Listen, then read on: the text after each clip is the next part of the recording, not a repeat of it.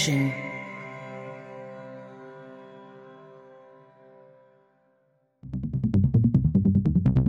Dublab.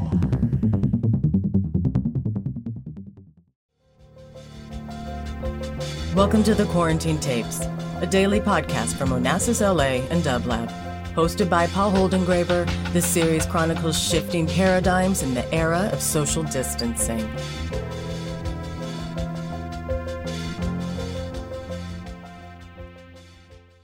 Anne Magnuson, it is such a pleasure to have you on the Quarantine Tapes, co-presented by Onassis LA and Dublab. It's a real pleasure to have you in our studio. And I want to take us to a very important moment in your life, which is your first impressions of New York. Okay. If you could, you arrived at such a heated moment in the music world, in the music scene world, the people you got to know, whether it's Patti Smith or David Bowie. I know you even showed me a moment ago a David Bowie doll, but I'd like, if you can, it's maybe close your eyes and try to remember the very first impression you had, and if it corresponded in some way to what you imagined New York would be. Well, I don't have to close my eyes. I can just say my first impression was I got mugged almost within 10 minutes of arriving. So my impression was that of terror, but of survival. I fought very hard. The guy pulled out a switchblade. It was pretty dicey, but I had fought with my brother a lot growing up. But something kicked in where I fought like the Dickens, and I actually scratched his face. So he's definitely got scars from that, because later I looked and I had blood, skin, and whiskers under my nails. Now, they should have done a DNA test, but back then they didn't care. That was scary and stupid on my part well, it's a long story. I survived, and it did match up with my impression of what New York was from seeing it on television, watching movies and TV. I remember there was a movie with Jack Lemmon and Sandy Dennis called The Out-of-Towners. And they are besieged by muggers and all sorts of horrible misadventures. My other impression was watching Candid Camera, which came from New York. And my impression from watching that show was that New Yorkers were people who drank a lot of coffee and played dirty tricks on each other. And when I got there, I found out that was exactly what it was. And what year are we talking about? I was there in 1975. I'd gone on a theater trip with my college professor. I went to Denison University in Ohio, and they have a thing called January term, or had. So that January, I was a freshman, and they offered a theater trip to London and Prague. So I went, it was 3 weeks, saw theater in both places, and it was an extremely exhilarating experience, particularly being in Prague, which was still communist in 1975. And we got to visit Joseph Svoboda's studio because Calvin Morgan, who was the professor who took us there, was you remember his name? Scenic designer. He was wonderful. Yes, I do remember the teachers who were had a real positive influence. I also remember the assholes. I remember their names too. How do you see that moment in terms of what you became? In other words, you had you were mugged, you had this heady experience of theater, both in New York and in Prague, and then you decided to live in New York.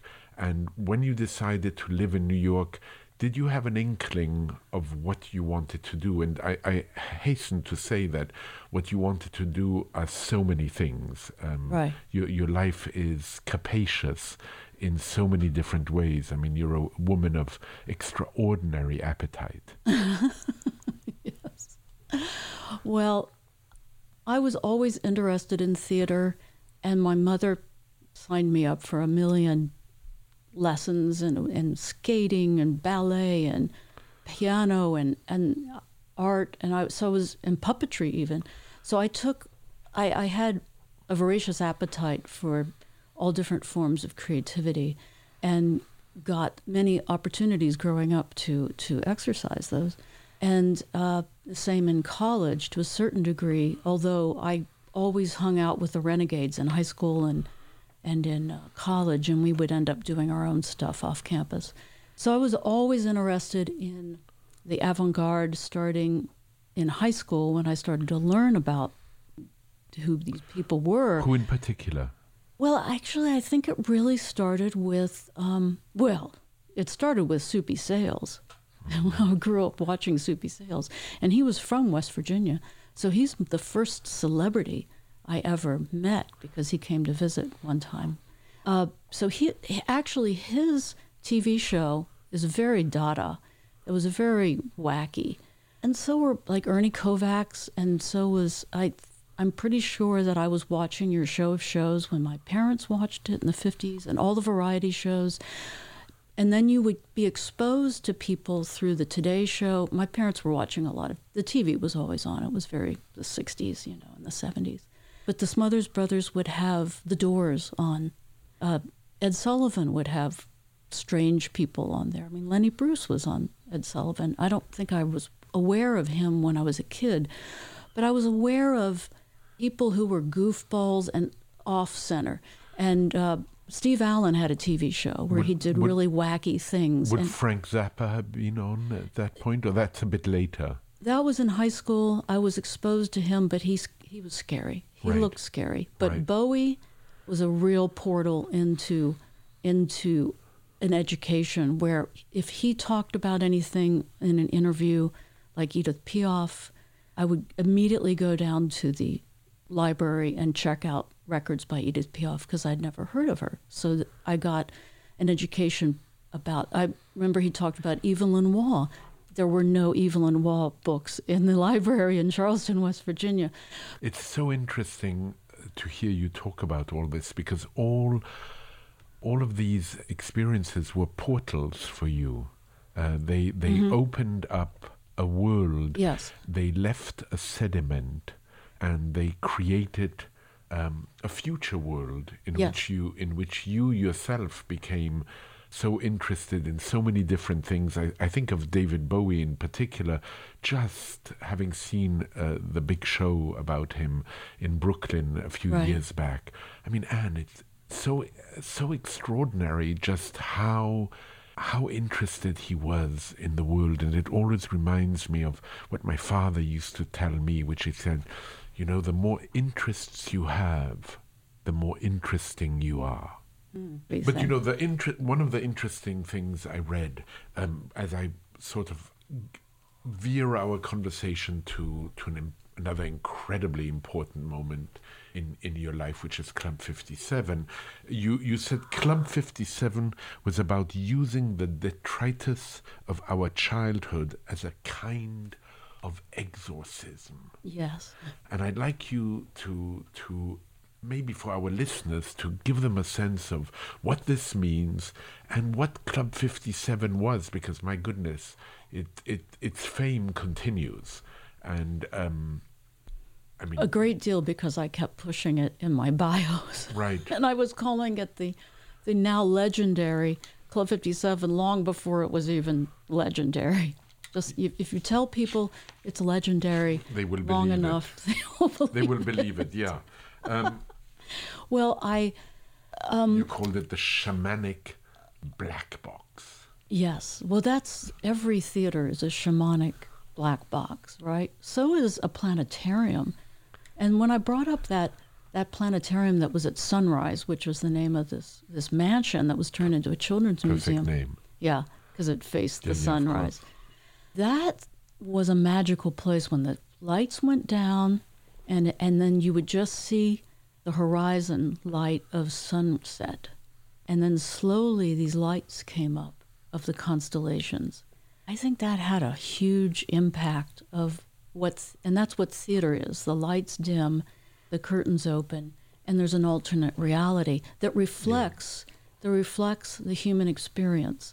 So Club 57 was a black box, a theater that we could be creative in and use the odds and ends that were crowding our brains, our collective consciousness, of all the stuff we grew up with, whether it was movies, TV, music. It was also like the residue of the Vietnam War. It was the fear and the anxiety that came with being certain that there was going to be a nuclear war with Russia. And then rock and roll, and the fact that nobody had any money. There was no money back then, but there was also great trash out in the streets. We would drag, for some reason, in the East Village, there were always refrigerator boxes. There was always huge boxes that refrigerators had come in, and somebody had just put out in a dumpster or on the street, and we would drag that stuff into the club, use it as decor, have a one-night-only event, and really created our own version of Disneyland or our own TV network or Hollywood Dream Factory, where we didn't have the money to do anything, so we just used imagination and resourcefulness. And kind of a bric-a-brac, you would. Oh yeah. You kind of bricolage. You would find things. Yes. And make them fit however they felt, which in a way, Anne, is a natural to starting out as a child, cutting out. Yes, exactly. So the cutting out naturally leads to refrigerators coming into the shamanic box. Exactly. Yes. So describe to me a week in your... Well, every Tuesday was the Monster Movie Club, which is what? Which was I read about it. An evening of monster movies that was curated by Susan Hannaford and Tom Scully, and they were folks that I met the year before with a lot of other people who got involved with the club, and we were all involved in a show called the New Wave Vaudeville Show, and that's how we met Stanley Strakaki, who was the fellow who had the smaller space on St. Mark's Place. So Tom Scully saw it as an opportunity, as a screening room. So he first programmed films on Saturday nights and then wanted to do this Monster Movie Club on Tuesdays. And the other nights, they had those slots, and the other nights I programmed. And with the input of everybody who came into that club, it was very much a collaborative experience. So some people would come to me and say, "Can I have an art show?" And I'd say, "Sure. When do you want it?" Boom, boom, boom.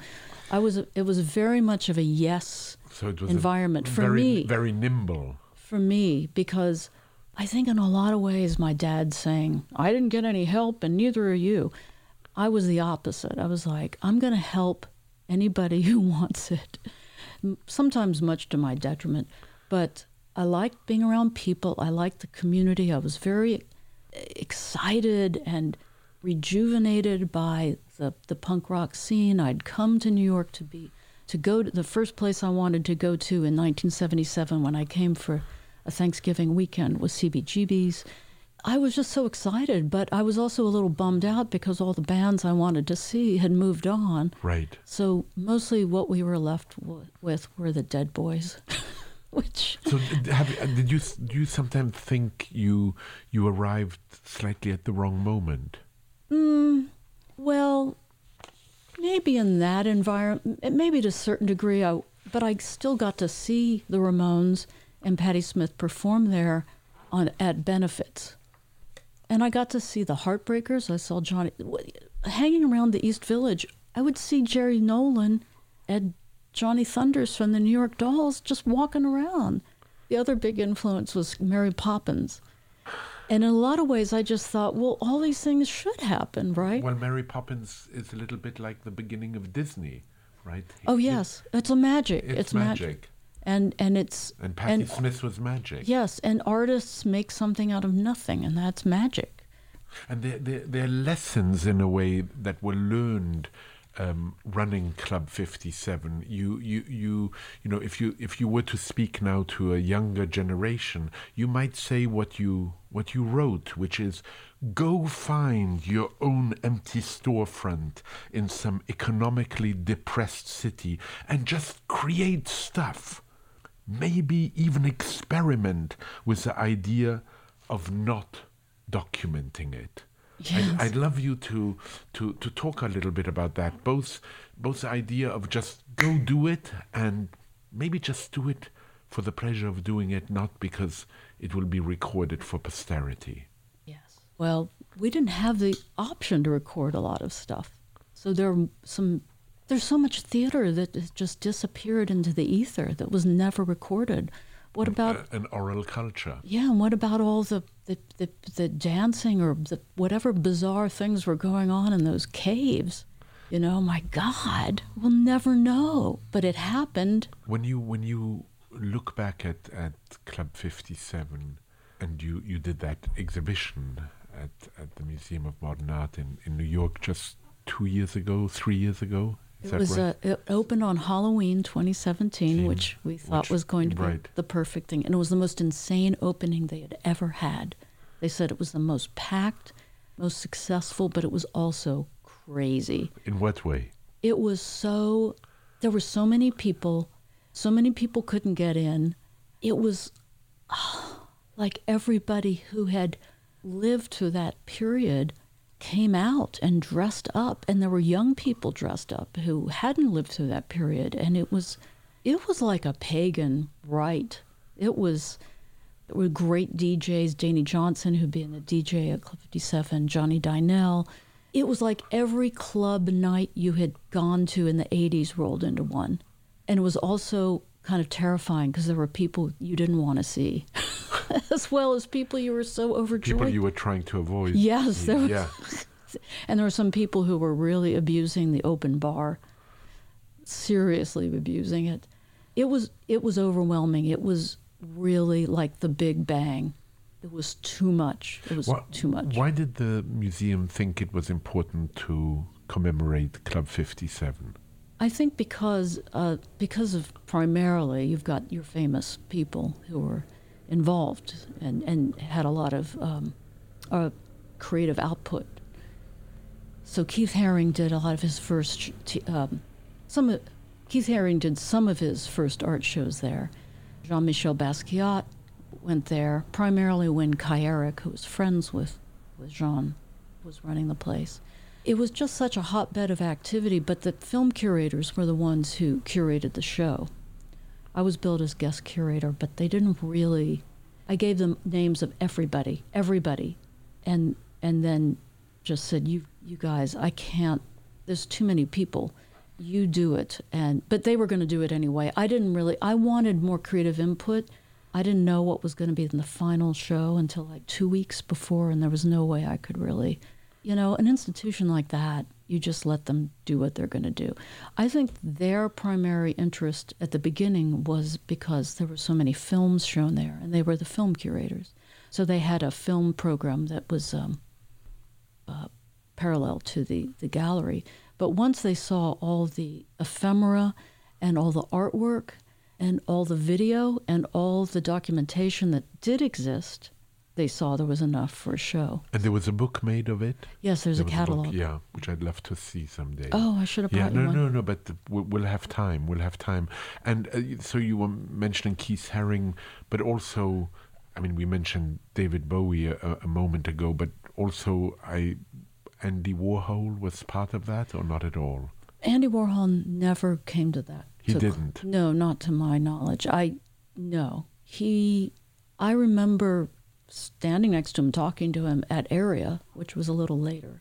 Club 57 was very rinky-dink. It was the basement of a Polish church. It was a social club. It was set up as a social club. It was not a real business. Stanley did promote shows.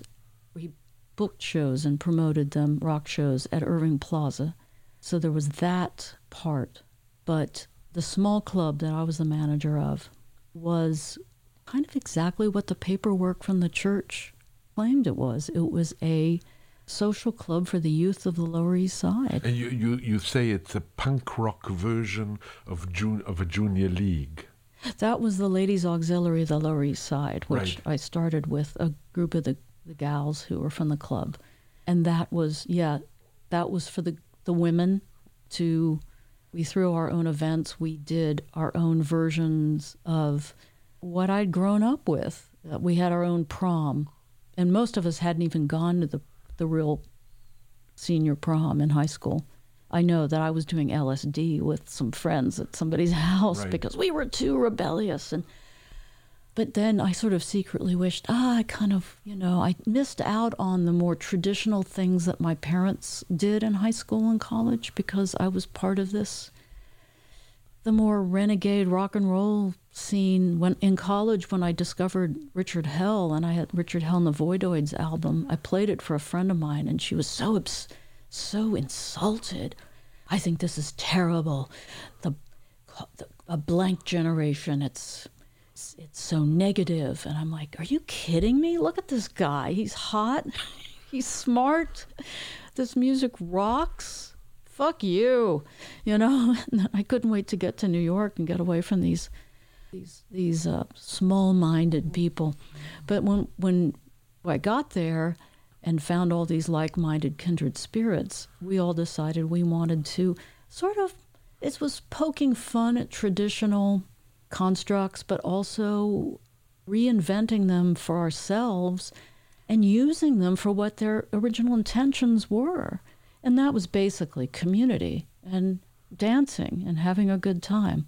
So we had our own debutante ball. We did a ladies' wrestling night that was so successful. We did 2 of them. What did that entail? Built a wrestling ring in the club.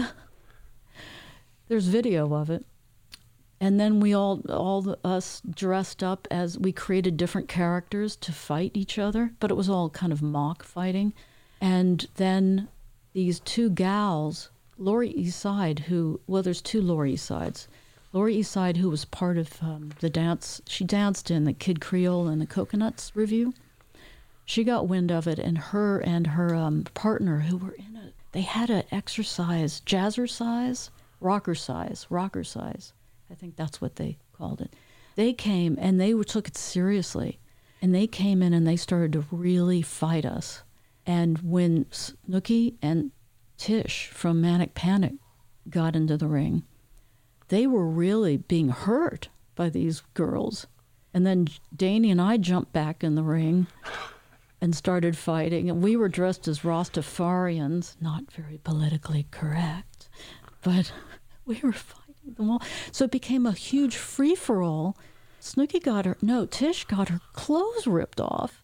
The whole thing became insane. So the whole thing got more and more chaotic and actually more pagan. And it's fantastically documented in this video that Barry Shields shot and that we edited together. And that you showed at the museum? Yes. Was it there? Yeah. It was there it was in the gallery space on a loop. On a loop, yeah. Love to see it. It strikes me that this moment is a very difficult moment in so many ways, this moment of the pandemic, because it's kept us away from what you long for so much.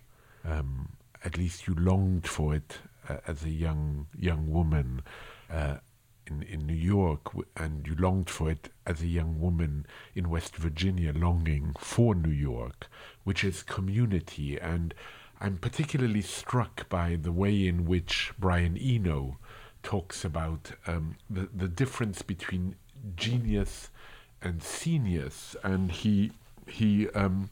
the way he talks about senius, he says the scene enables people, the individual, to be who they are, which reminded me a little bit about Irving Goffman, the presentation of Self in Everyday Life, where he talks about staged authenticity.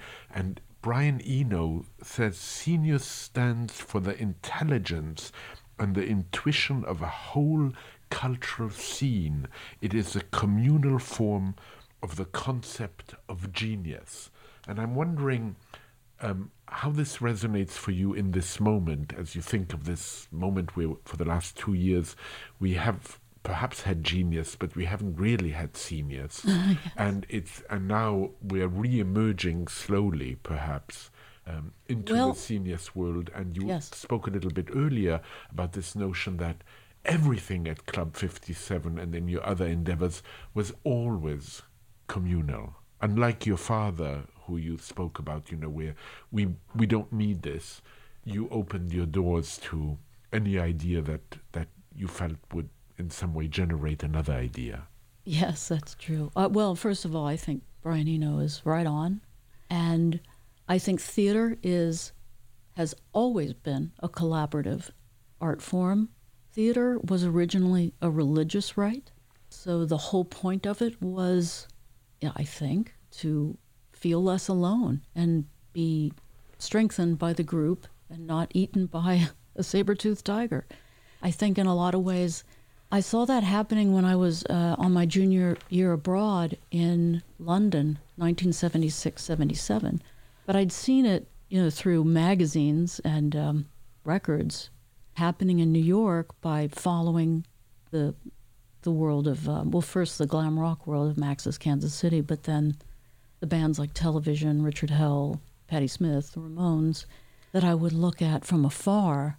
But there was a group of people who had a sensibility that was different in some ways, but very much the same.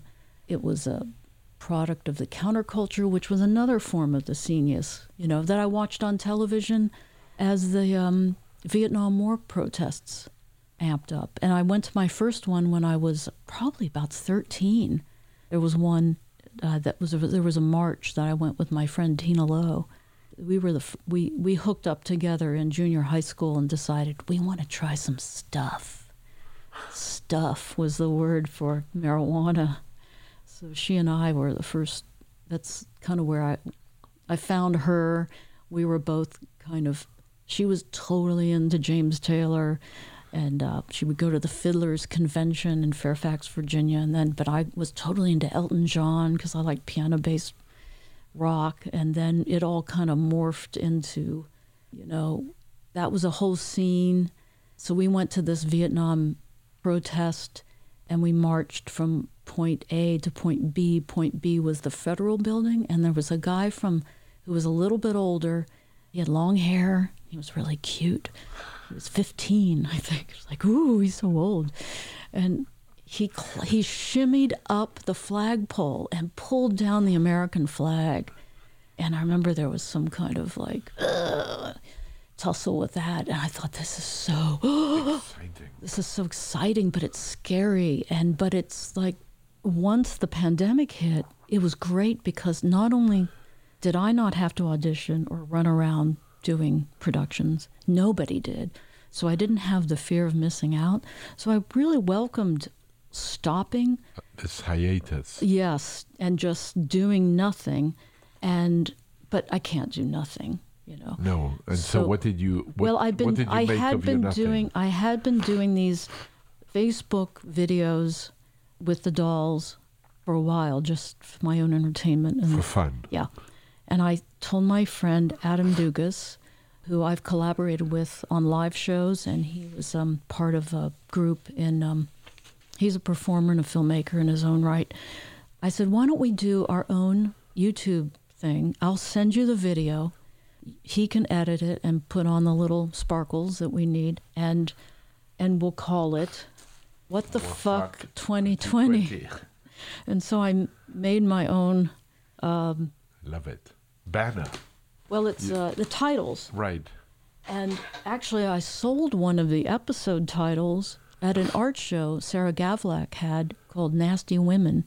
There were all these women artists, and a collector from Miami bought it. So I ended up just improvising every week. Well, it wasn't every week, but we did like a diary form. So it was a reflection of our anxieties and experiences during the pandemic, as reflected in the And they're available because I've seen some. Yes, of them. they're all they're all on Facebook. You can see them. They're on the YouTube channel. On the YouTube channel. Yes. I want to end with a question that Alejandro Cohen had for you. He simply would like to know how you consider yourself. So he says, do you consider yourself an outsider or insider in the art world? Oh, outsider. But I'd like to get more inside. I'd like to sell some more of these pieces because it's hard to keep self-financing records. specifically. I want to keep creating, and it would be nice to rob Peter to pay Paul, It's too hard to do the TV shows. I'm getting wary of it. And I'm on one that's coming out. My episode's coming out real soon. But I'm not supposed to talk about it, so I don't know what point I talk about it. Because then I don't talk about things, and then it doesn't matter. It doesn't matter if I talked about it or didn't talk about it. They act like the stuff is, you're hiding, nuclear secrets. And but I have I'll just say this. I played my first grandmother role, and I had a really fun time doing it. And it was a great cast, and it's a cast of primarily young people. And when will it come out? I'm already giving so many clues, but it doesn't matter.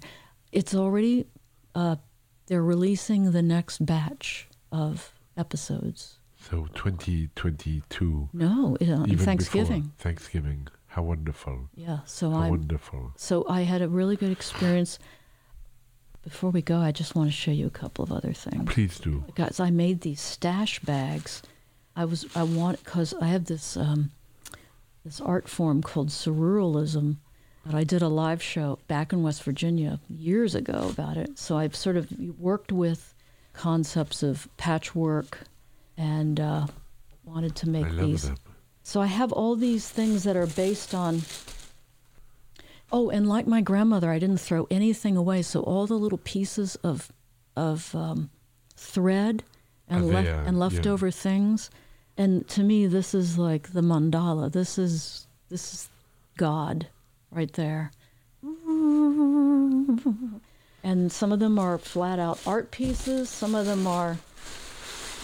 I made this bag for a wine. Wine, yeah. And I'll just show you one. There's so much stuff here. This will all be on display December 5th at Winslow Garage, where we're going to launch a catalog zine for an art show I did in 2019 celebrating the 50th anniversary of the moon landing. So my dad's... Your dad is commemorated there. He's commemorated in many ways. So we have the dolls with your grandmother, the moon landing, and then the 75th, the Bowie event is happening in January, I think. Here's a Bowie bag. What is the Bowie event in January? January 8th, what would have been his 75th birthday. This is the Big Bang. How fantastic. So this is what I did while I was... at home. At home.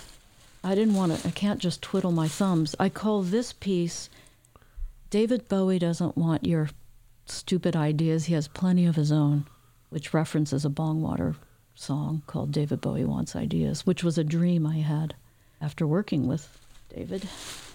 And I'll just show you. This is called Space Tit. And I got labels with my name on them. I love it. And then we just found wire. This is stuff from Joshua Tree. So I love the outsider art of Noah Purifoy, whose art installation, it's a whole art park, is not far from where we live in Joshua Tree. And it's very, very much, you were talking about surrealism, it's very much objet trouvé, found objects. Yeah, this is a dream catcher. So these are objects that I found in Joshua Tree. And you make use of them. Yeah. The skull, which makes you think of there's so many. Georgia O'Keeffe. We grab owl pellets. We also, whenever we go to Joshua Tree, we stop for a pit stop at the Hillside Cemetery. It's in Redlands. It's a really old-fashioned cemetery. It's beautiful. And there's always owl pellets there because the owls, regurgitate their prey. And then you soak them and get all these great bones out of them. That was just some glass I found. You find these little bits and pieces. That's actually something I bought, a charm, but this is like stuff this is very much like something my grandmother might have done if she was me. And what a pleasure it's been talking to you. To support this show and Dublab's progressive programming, Go to dublab.com/support